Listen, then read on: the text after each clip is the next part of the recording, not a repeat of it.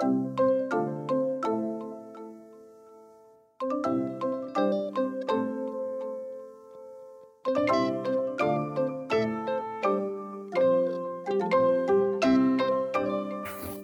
and welcome to another episode of Quilt Buzz, the podcast featuring your favorite folks from across the Quilterverse. I'm Amanda of Broadcloth Studio, and I'm joined by Wendy, the weekend quilter.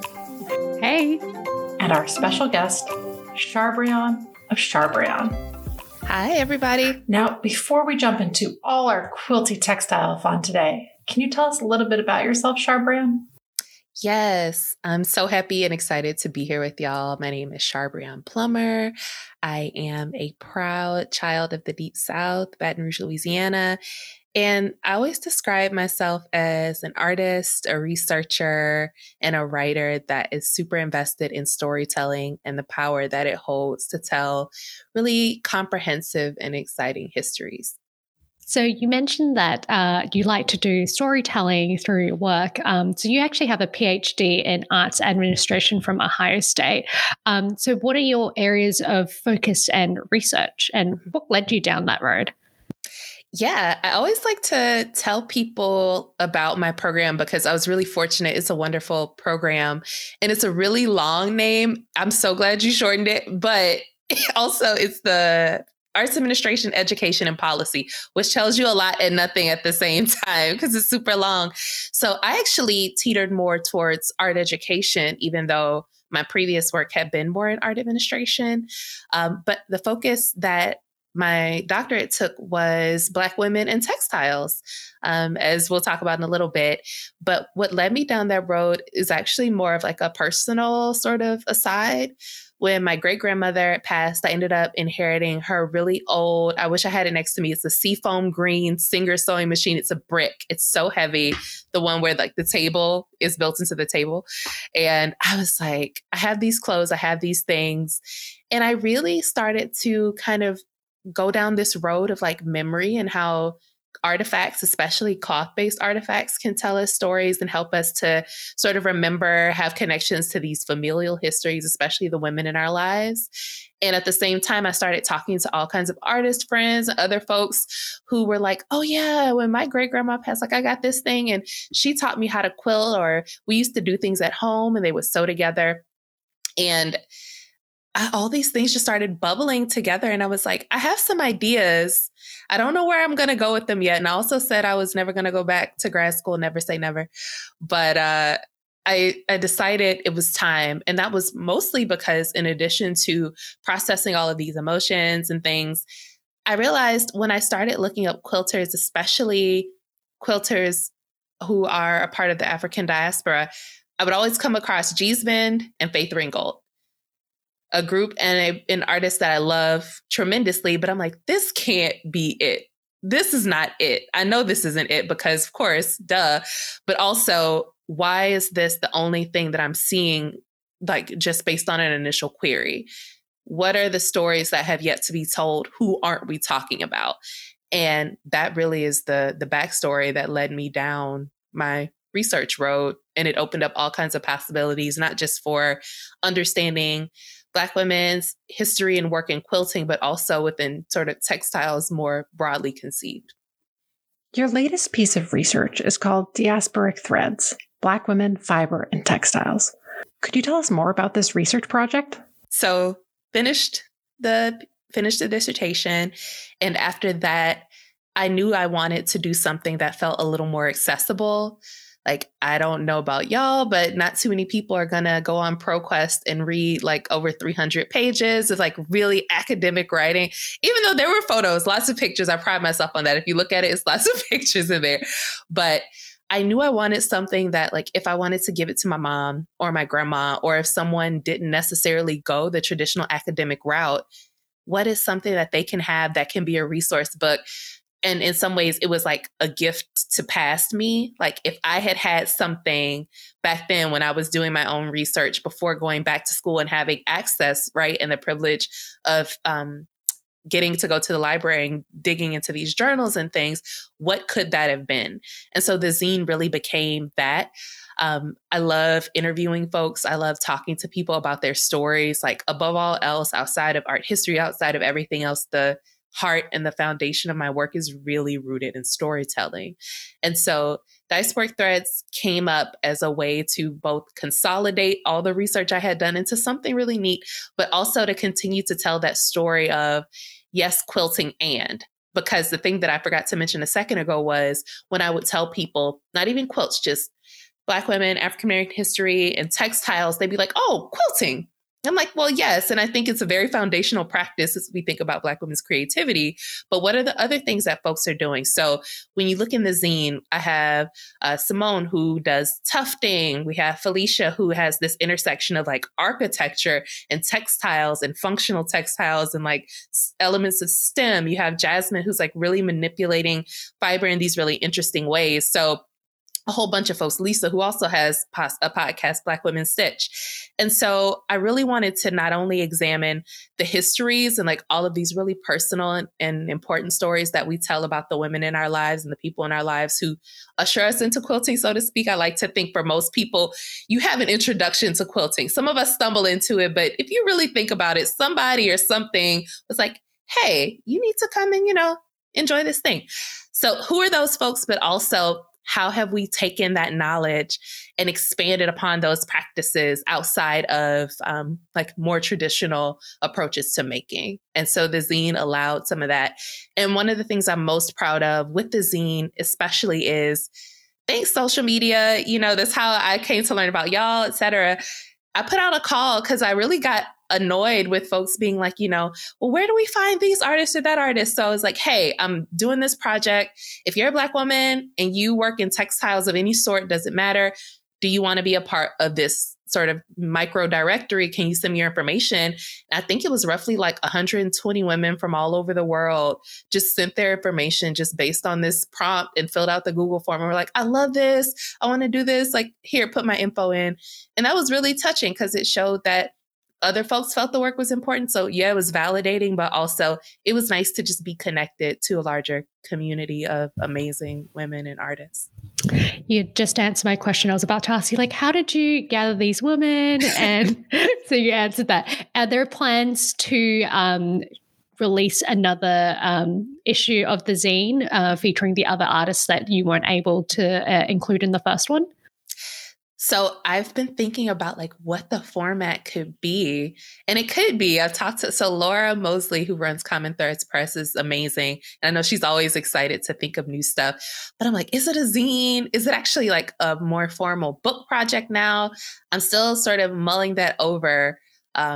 But I think I might actually want to do a more expanded version because the thing I hear consistently is like, we want to hear more. So the stories that you see in the interviews are like super edited, of course, for space, but there was so much richness and so much more that could have been said. So I would definitely want to do something with that and continue to explore because there's so many people I haven't gotten to talk to. Yeah, I mean, you mentioned you collected 120 names, which is amazing. Were you anticipating that you were going to get that many people to respond? No, I was like, if I get 30, I'd be happy. Like, that'd be great. And then it got to a point where the closer I got to the deadline, I would refresh the form. And I'm like, oh, we got 10 more today. Oh, we got 30 more people today. What is this? What's happening? But it was just so touching. And that has really been a huge part of my practice. I like to tell people, there's multiple ways to do research. When I teach, like I tell my students, I know back then they used to say, don't go to Wikipedia, don't go, but Instagram has a lot of potential. Most of the artists that I interview or have interacted with outside of like writing assignments and things like that, we've connected probably through social media. And is your form still open now or it's shut?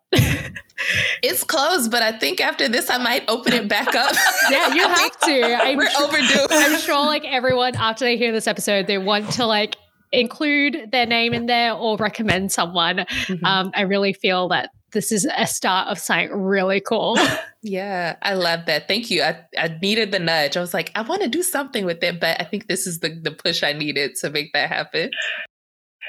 So outside of the surprise of how many people raised their hand to be part of the project. What else really surprised you from going through and creating the zine? Yeah, I think for me, it was, I don't know, I think research puts us in a space where it's really easy to become isolated. Even as artists, as quilters, you understand this. So much of what we do is solo work. We spend a lot of time in our studios alone. And so you don't always get to show someone what you're doing until that end result. So you don't always get that feedback. And I think for me, it was just the feedback and the resonance continues to just be a really touching part. I hear about people's stories around their mothers, or I just got back from RISD and I had one student who came up and she had scribbled throughout it, which I love. I'm like, yes, write in it, take notes, notate. But she's like, I'm almost to the end of my thesis, and this is the thing I have been waiting for. And so that part, I was like, yes, this is what I wanted for someone else, anyone else, even if it was one person, to feel like I found the thing that I needed, that missing link to not only validate what I was feeling, but to also help me to push my own research and knowledge or artistic practice forward. It's been really, really touching. So if our listeners wanted to grab a copy of your zine, where could they grab a copy of it? Yeah, so Common Threads Press is the home site. That's the press that it was printed through. You can always get it there. It is based in the UK, so you might have a bit of an extended timeline. But I know in the States, there's Tatter. I recently found out that Philadelphia Printworks carries it.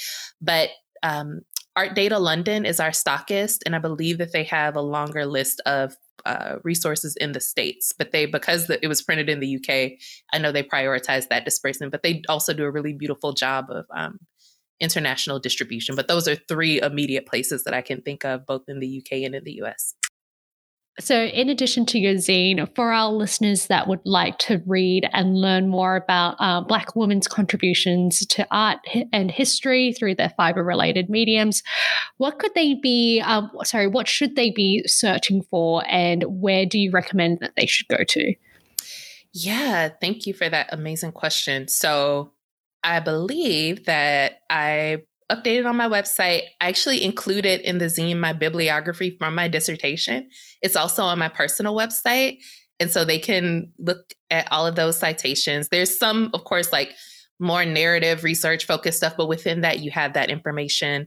Dr. Carolyn Mazlumi is another amazing person. She's the founder of the Women of Color Quilters Network, and has published several catalogs and texts related to Black women's contributions to fiber, other fiber-related mediums as well.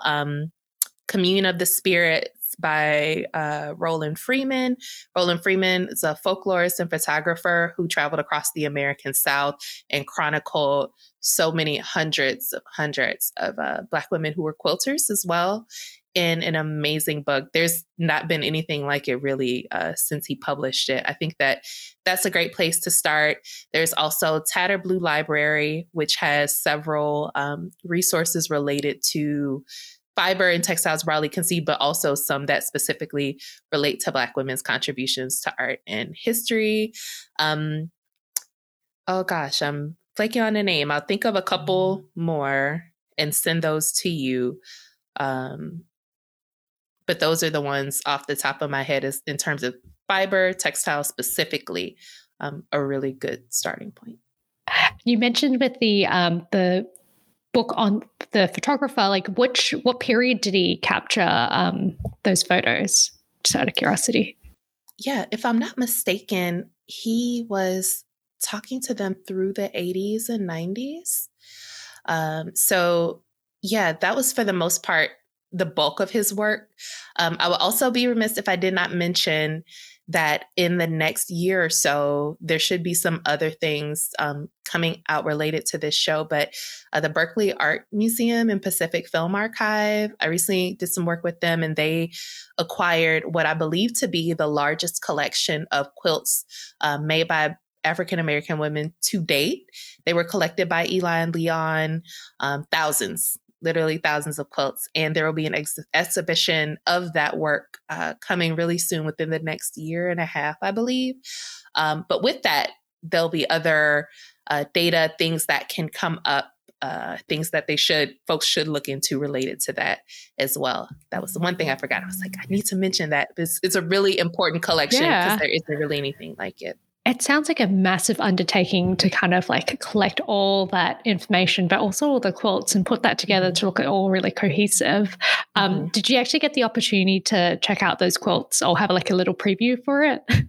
Yes. So they did a really amazing job of convening some folks because, and this kind of ties into some of my own research as well, when discussing quilts by African-American women, historically, in a lot of the earlier writings, there were instances where they may have been misrepresented or just presented through a very limited description or purview by scholars of that time. And so with that, they're really thinking in a contemporary way, how do we act as responsible stewards of these work and tell stories about the lives of these women in a really comprehensive way? So I got to go and hang out with them for a few days and put on our white gloves and touch all these quilts and flip through them, which is my favorite part. But it was super fun because, as we know, like, you don't get to touch the artifacts often. You get to look at them, but it was nice to flip them over and to see all the different clothes and types of materials or cloth, like polyester that you probably can't find anywhere anymore, embedded within these beautiful, beautiful works. And they were massive. And as you're going through all those, all those quilts, all that work, were there any sort of particular themes that really kind of stood out to you or surprised you? I would say the variety, which we know, like no one has the same technique, et cetera. I think we exist at a time where there are so many patterns and things that are available where we can all put our own spin on thing. But at that time, when most of those quilts were made, these were women who were just, making do with what they had, or simply saying like, here's what I have. I might want to experiment with these things. So for me, I'm seeing uses of color, types of blocks, things that I had just never seen before, because they were really folks just going for it and leaning into their creativity, which I thought was amazing. So I think just, the span of work, or even there was one quilter in particular, I believe, where they had just hundreds of quilts made by this one woman, and they all varied so much, even within that one sort of body of work. So it was really beautiful just to see the robust possibilities that exist for all these quilts, especially because so often, as I mentioned a second ago, in earlier descriptions, folks would talk about sort of African-American improvisational quilts, and this is how they're supposed to look, and this is what they are. And that's not to say that, there weren't sort of cultural retentions or things that influenced these works, but I think Bamfa's collection in particular shows just how diverse approaches to quilting can be, even within one collective cultural community. I hope the exhibition travels, or they start sending out some of the collection, because it's massive. There's definitely going to be some offshoots because it's so big. So you are also a writer for Quilt Folk magazine, which for our listeners who aren't familiar with the publication, it's a quarterly magazine that uncovers quilt stories state by state throughout the U.S. Has this role allowed you to travel across the country meeting new quilters? Yeah, I get to do both. So when I first started with Quilt Folk, we were mostly virtual because there were a lot more constraints in place due to safety and the pandemic. And now we finally got into a place where we can do a bit of travel, which is really nice. I get to do some of both, which is exciting. And when you're traveling to see interviewees, what do you do in preparation for it? Do you, for example, do you set up a location to meet, for example, someone's home, or do you have a set of questions already in mind? How does it all work? Yeah, I would not be a good person if I did not give kudos to Brianna Briggs, who is our editor. And also one of the most organized people I know. She really does a lot of the heavy lifting to get the process organized for us. But typically, Quilt Folk as a sort of entity scouts and decides, okay, here's where we want to do the next issue. We have a meeting. We get together as a writing team to discuss potential prospects. So we kind of get to pitch ideas. Here's what we're thinking. Here's somebody you might want to talk about. And it's nice because you start to see where we all have overlap. Like we all might think, oh, Jane Doe over here is an amazing quilter. Okay, we for sure want to talk to her. But you also start to learn about a lot of folks who may sort of fall beneath the radar. So after we decide all of those things, we get our story assignments. And if you're traveling in person, you are sort of mapping out sites. And so we have photographers that we work with as well that are pairs. And so we're typically put in touch with them. We all decide sort of the schedule. We have a run of the day. And usually if it's an individual quilter, we'll probably be at their home, or if they have an offsite studio, their studio. And if it's a quilters guild or some sort of larger organization, we'll either meet at their headquarters or some local community center or space where they gather that they feel is significant, in addition to staging and sort of setting them up at different sites of relevance. So we really do our best to incorporate place into the spread. So talking about who they are, but for instance, if we have, Quilt Folk, Rhode Island, what are some places of significance that we can also capture in the spreads in addition to just the quilter story themselves? So whilst planning out a trip or like an interview with an interviewee, would you then interview them first to kind of get an idea of sort of like a background or a story or what's significant to them, and then you then plot out the locations and how the day looks like when you are actually there? Yeah, it's really nice because when we're apart, we don't always know what's being photographed. But like when I went to Mississippi, which was close, so it was nice because I got to do a bit of a drive to get there, which I love. We were able to not only interview them, but then we were in someone's home and she could say, oh, I have that quilt in my closet. Let me grab it. And so now I can incorporate that into the story in real time because I have that contextual information. But yeah, usually I have a set of questions I'll provide in advance. Or if folks prefer to be more organic, I'll just say, we'll start off, how'd you get into quilting? And sort of let that spiral. If they have notable achievements or awards, we'll ask for context about those. And then I always usually try to ask for a little nugget or something nice that they like to share with our readers related to quilting or creativity, just to close on a high note. Yeah, you got my question. I was going to ask, how do you do your research? Because especially when you're talking about someone who might be below the radar and who might not have won awards or anything like that, like coming up with questions for them can be tricky. But, it sounds like it must be so nice to get to meet them in person and have a, flowing conversation. Yeah, it's really meant to center the whole person. Sure, we quilt, we all have a shared love of the work. And it's like, we want to see the quilts, we want to see the pretty things, but everybody has a story worth telling that led them to, where they are today. And we really have this space to explore and emphasize that, which I really appreciate about how Quilt Folk sort of positions the narratives. When it comes to interviewing someone, sometimes it takes a little while for them to kind of get comfortable and be able to give you that golden nugget. What are some ways or techniques that you can make someone comfortable to kind of spiel out that golden nugget they have? Yeah. So I will say, and I mean this in the most humble way possible, that I am very lucky that people really just open up to me. And I think I try to do some preparation. So I also want to let folks know y'all do an amazing job of prep. You're a great example of comfort or creating comfort because, it's nice to at least know what you can anticipate. And I like to just reassure folks, like, this is about you. There's no right or wrong way to do something. And I'm really lucky that, I get to transcribe and then go back and edit. So you can feel comfortable making mistakes. It's not like we're real time on the news. And sometimes I think those reminders really work well for folks because they feel like there's a certain way you have to be on or you have to exist. And that's simply not true. It just feel free, like, speak as you normally would. Use your colloquialisms. Like, I want your personality because it's important to me that you feel like your article represents you and who you are. I can write about you, but I want folks to understand it through your lens, even if it is a little bit of my voice present in sort of shaping that. So I think those are just a few things. And typically we'll have a quick conversation and become close friends. And I try not to share, it's a little bit of a faux pas to share too much about yourself because it's someone else's interview. But if there is something that I can offer from my personal life, to just build a connection or to find some commonality, I try to. And that also can kind of take a little bit of the formality off of it because you are building that connection and that relationship with someone.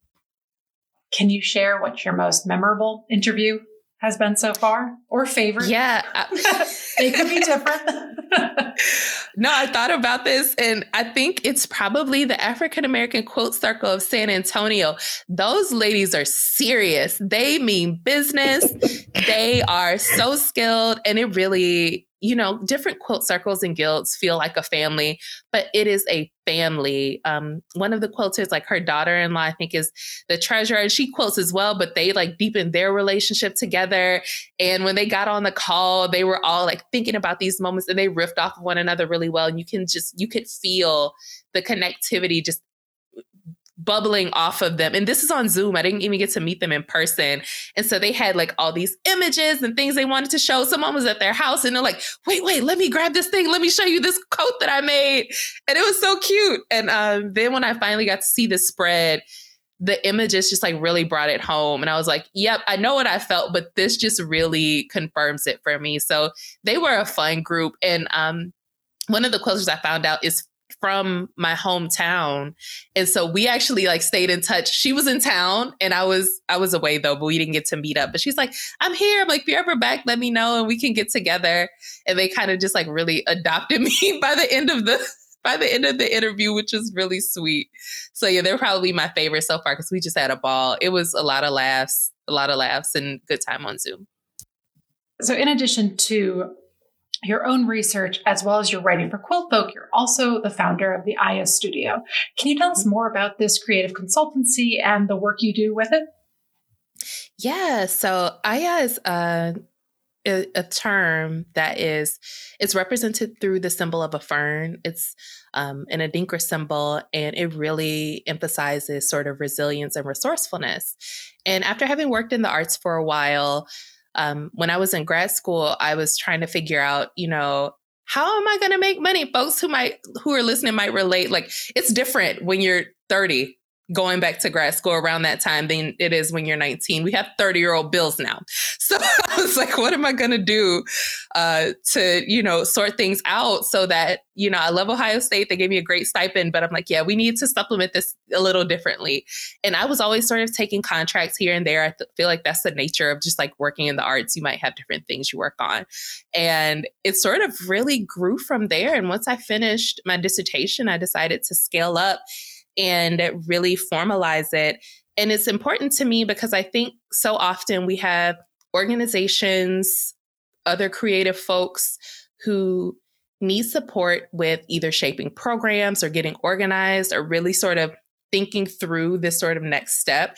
And so Aya really allows me to bridge my many, many years as an arts administrator with my own mind as sort of a creative person. And those two things come together to do anything from facilitation of retreats, other sort of planning sessions so that folks can either organize their studio practice or an endeavor that they have, or from an organizational lens, maybe you want to build some new hires in and you need to organize around that, or you want to develop some really cool programming and you need somebody to help you think through that or even facilitate and sort of project manage that happening. And sometimes I get to have a little bit of both. So an exciting example I can think of is there's a theater and really a performance company in New Orleans, Junebug Productions. And in addition to supporting them with a lot of sort of the back end arts admin structural pieces, they had a performance where they were like, hey, we need to develop some visuals. We want to activate the space in this way. And I was able to make a quilt for them as a part of the performance, as like a part of this whole sort of community engaged project. So here I have like something that was so niche and specific to, I think, me, that it worked out where they knew my work. We had that familiarity.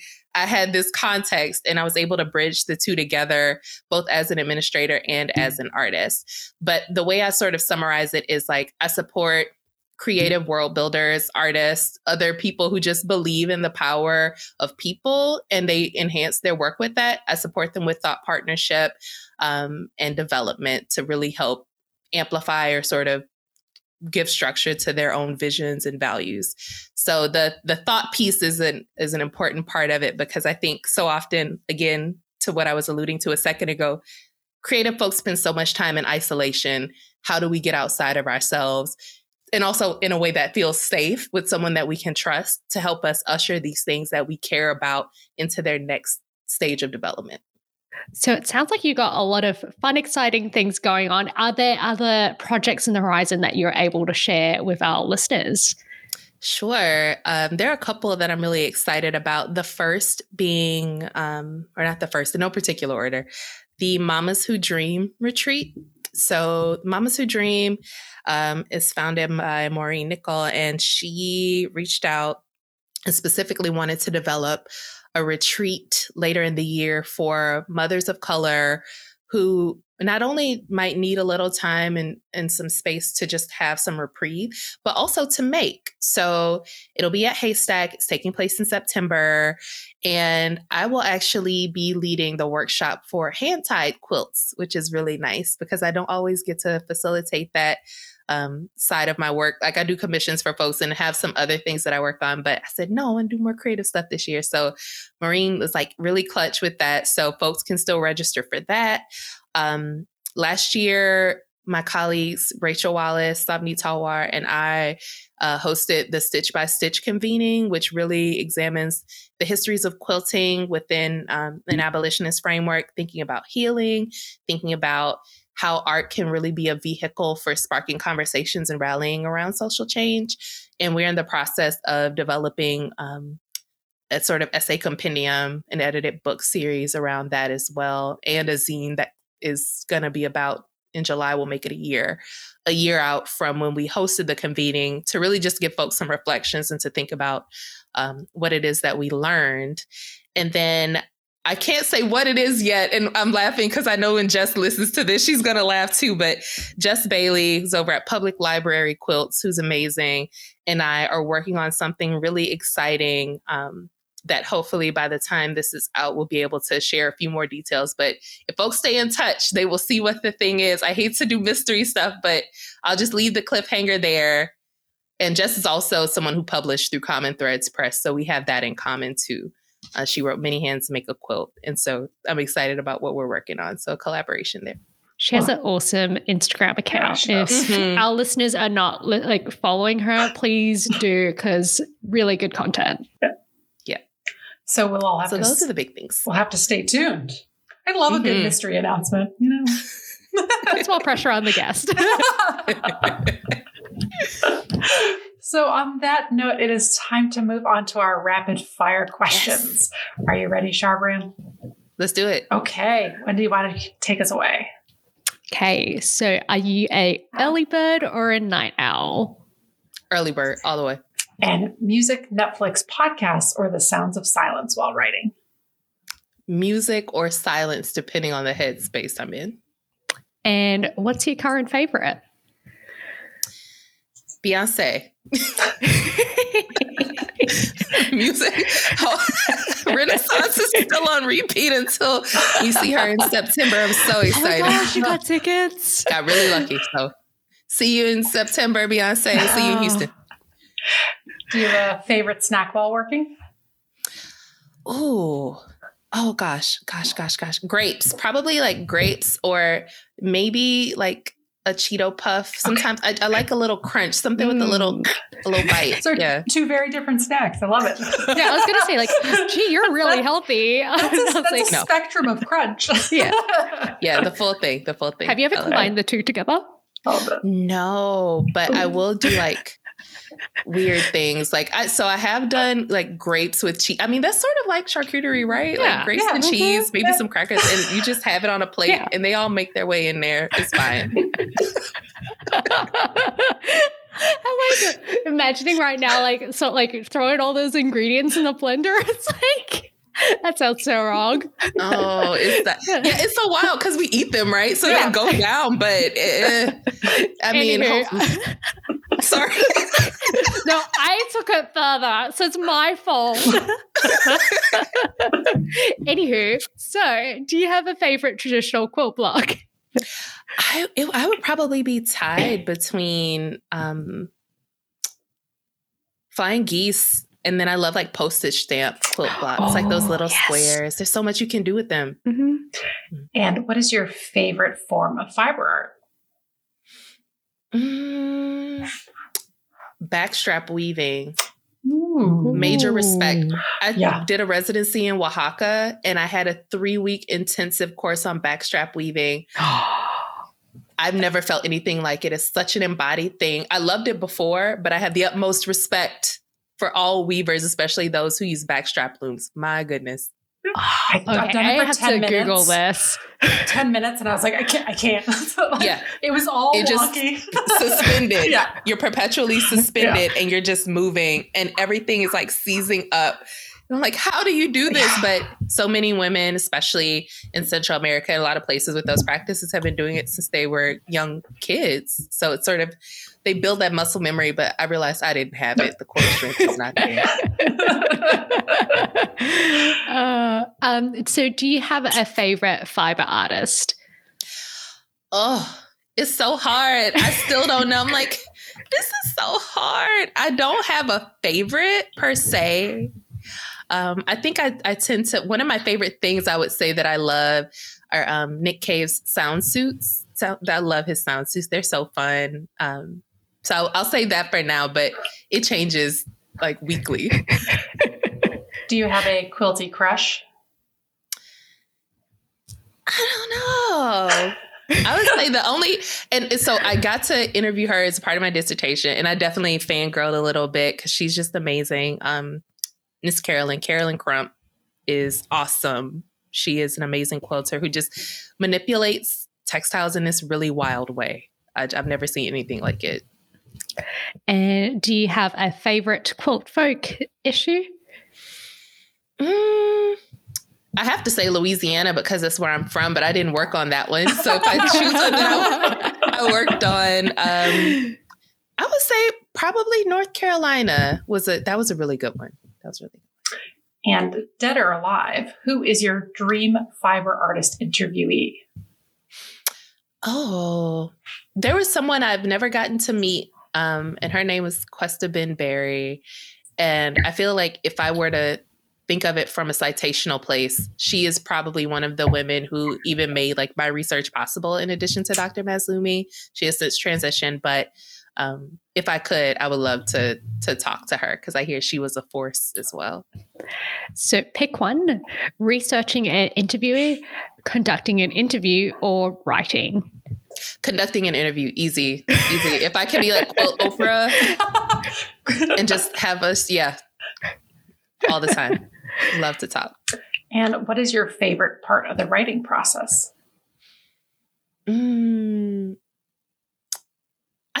I think actually editing a little bit because there's something really magical about having it all start to sort of come together in the process. It's really magical for me. So probably editing. And what's your least favorite part of the writing process? Also editing. I love the editing in terms of building the story. But getting into the weeds about like grammar and all those little tricky things, and like somebody else, somebody else do this? I suck at that. Nah, I'm good at it. It can be tedious. Yeah. And could you describe your work in 3 words? Yes. Colorful, alchemy, and love-filled, even though there's a dash in between. Yeah. And do you have any hobbies or interests? I mean, y'all, if the listeners can't see, but you see all of my fiber things on my shelf behind me. So, of course, anything textile related, sewing, that sort of stuff. I actually was apprenticed in metalsmithing early on. So I know how to do that sort of stuff. It's been a little while, but I'll get back to it soon. I really do love that. as well. And I think those are, that would be probably the big ones, the big things. Now, before we wrap today up, we've got just one more question for you. And that is, who are 3 accounts you think everyone should be following and why? Mm-hmm. Could I add one? So does public library quotes count? Does just count? Can I go back to 3 more? Yes, of course. Yeah. We'll make it work. Thank you. Acres of Ancestry. It's really beautiful. It makes my heart glad because I think they are the perfect bridge between understanding sort of Southern folkways in life and quilting and textiles. So they also do a lot of rallying around Black agrarian life and like farmers in the South, but dig really deep into cultural traditions and do a great job of telling a comprehensive story of the role that quilting has played in organizing in the South, in addition to being a creative practice. They work with a lot of artists and have like this cooperative model that I think is really beautiful. Harlem Needle Arts, very similar in terms of organizing folks and really highlighting. So I should have said earlier, where do you go to learn about like Black women, art, history, textiles? Harlem Needle Arts is another one. Michelle does a great job of telling those histories, building amazing programming, but also creating a space where women can share knowledge with one another and also find community. And then lastly, So Creative Lounge, I feel that they also are another entity that creates a wonderful sense of community, both online and offline, but they just have really cool stuff that I want to go to. They have an annual quilt retreat. They now have an online platform that you can like subscribe to where they have classes and all sorts of things. They do virtual classes online. They have like amazing kits and fabrics and anything that you think you might want, they've got it. They do lives where you can talk about things and learn stuff. So yeah, they're really great. So on that note, we need to wrap today up, and we hope that you enjoyed the show. If you'd like to contact any of us, we can most easily be found on our Instagram accounts. I'm at Broadcloth Studio. Wendy. I'm at the.weekendquilter. And Sharbreon. I am at Sharbreon. Or you can go to our podcast account at quilt.buzz or our website, quiltbuzzpodcast.com, for previous episodes and updates on upcoming guests. If you enjoyed today's show, we hope that you subscribe to the podcast and tell your quilty friends about us. And if you have a moment to share what you love by writing a review on your podcast provider of choice, it would make our day. Thank you so much for joining us, and we'll talk to you again soon. Bye. Bye. Bye. Thank you.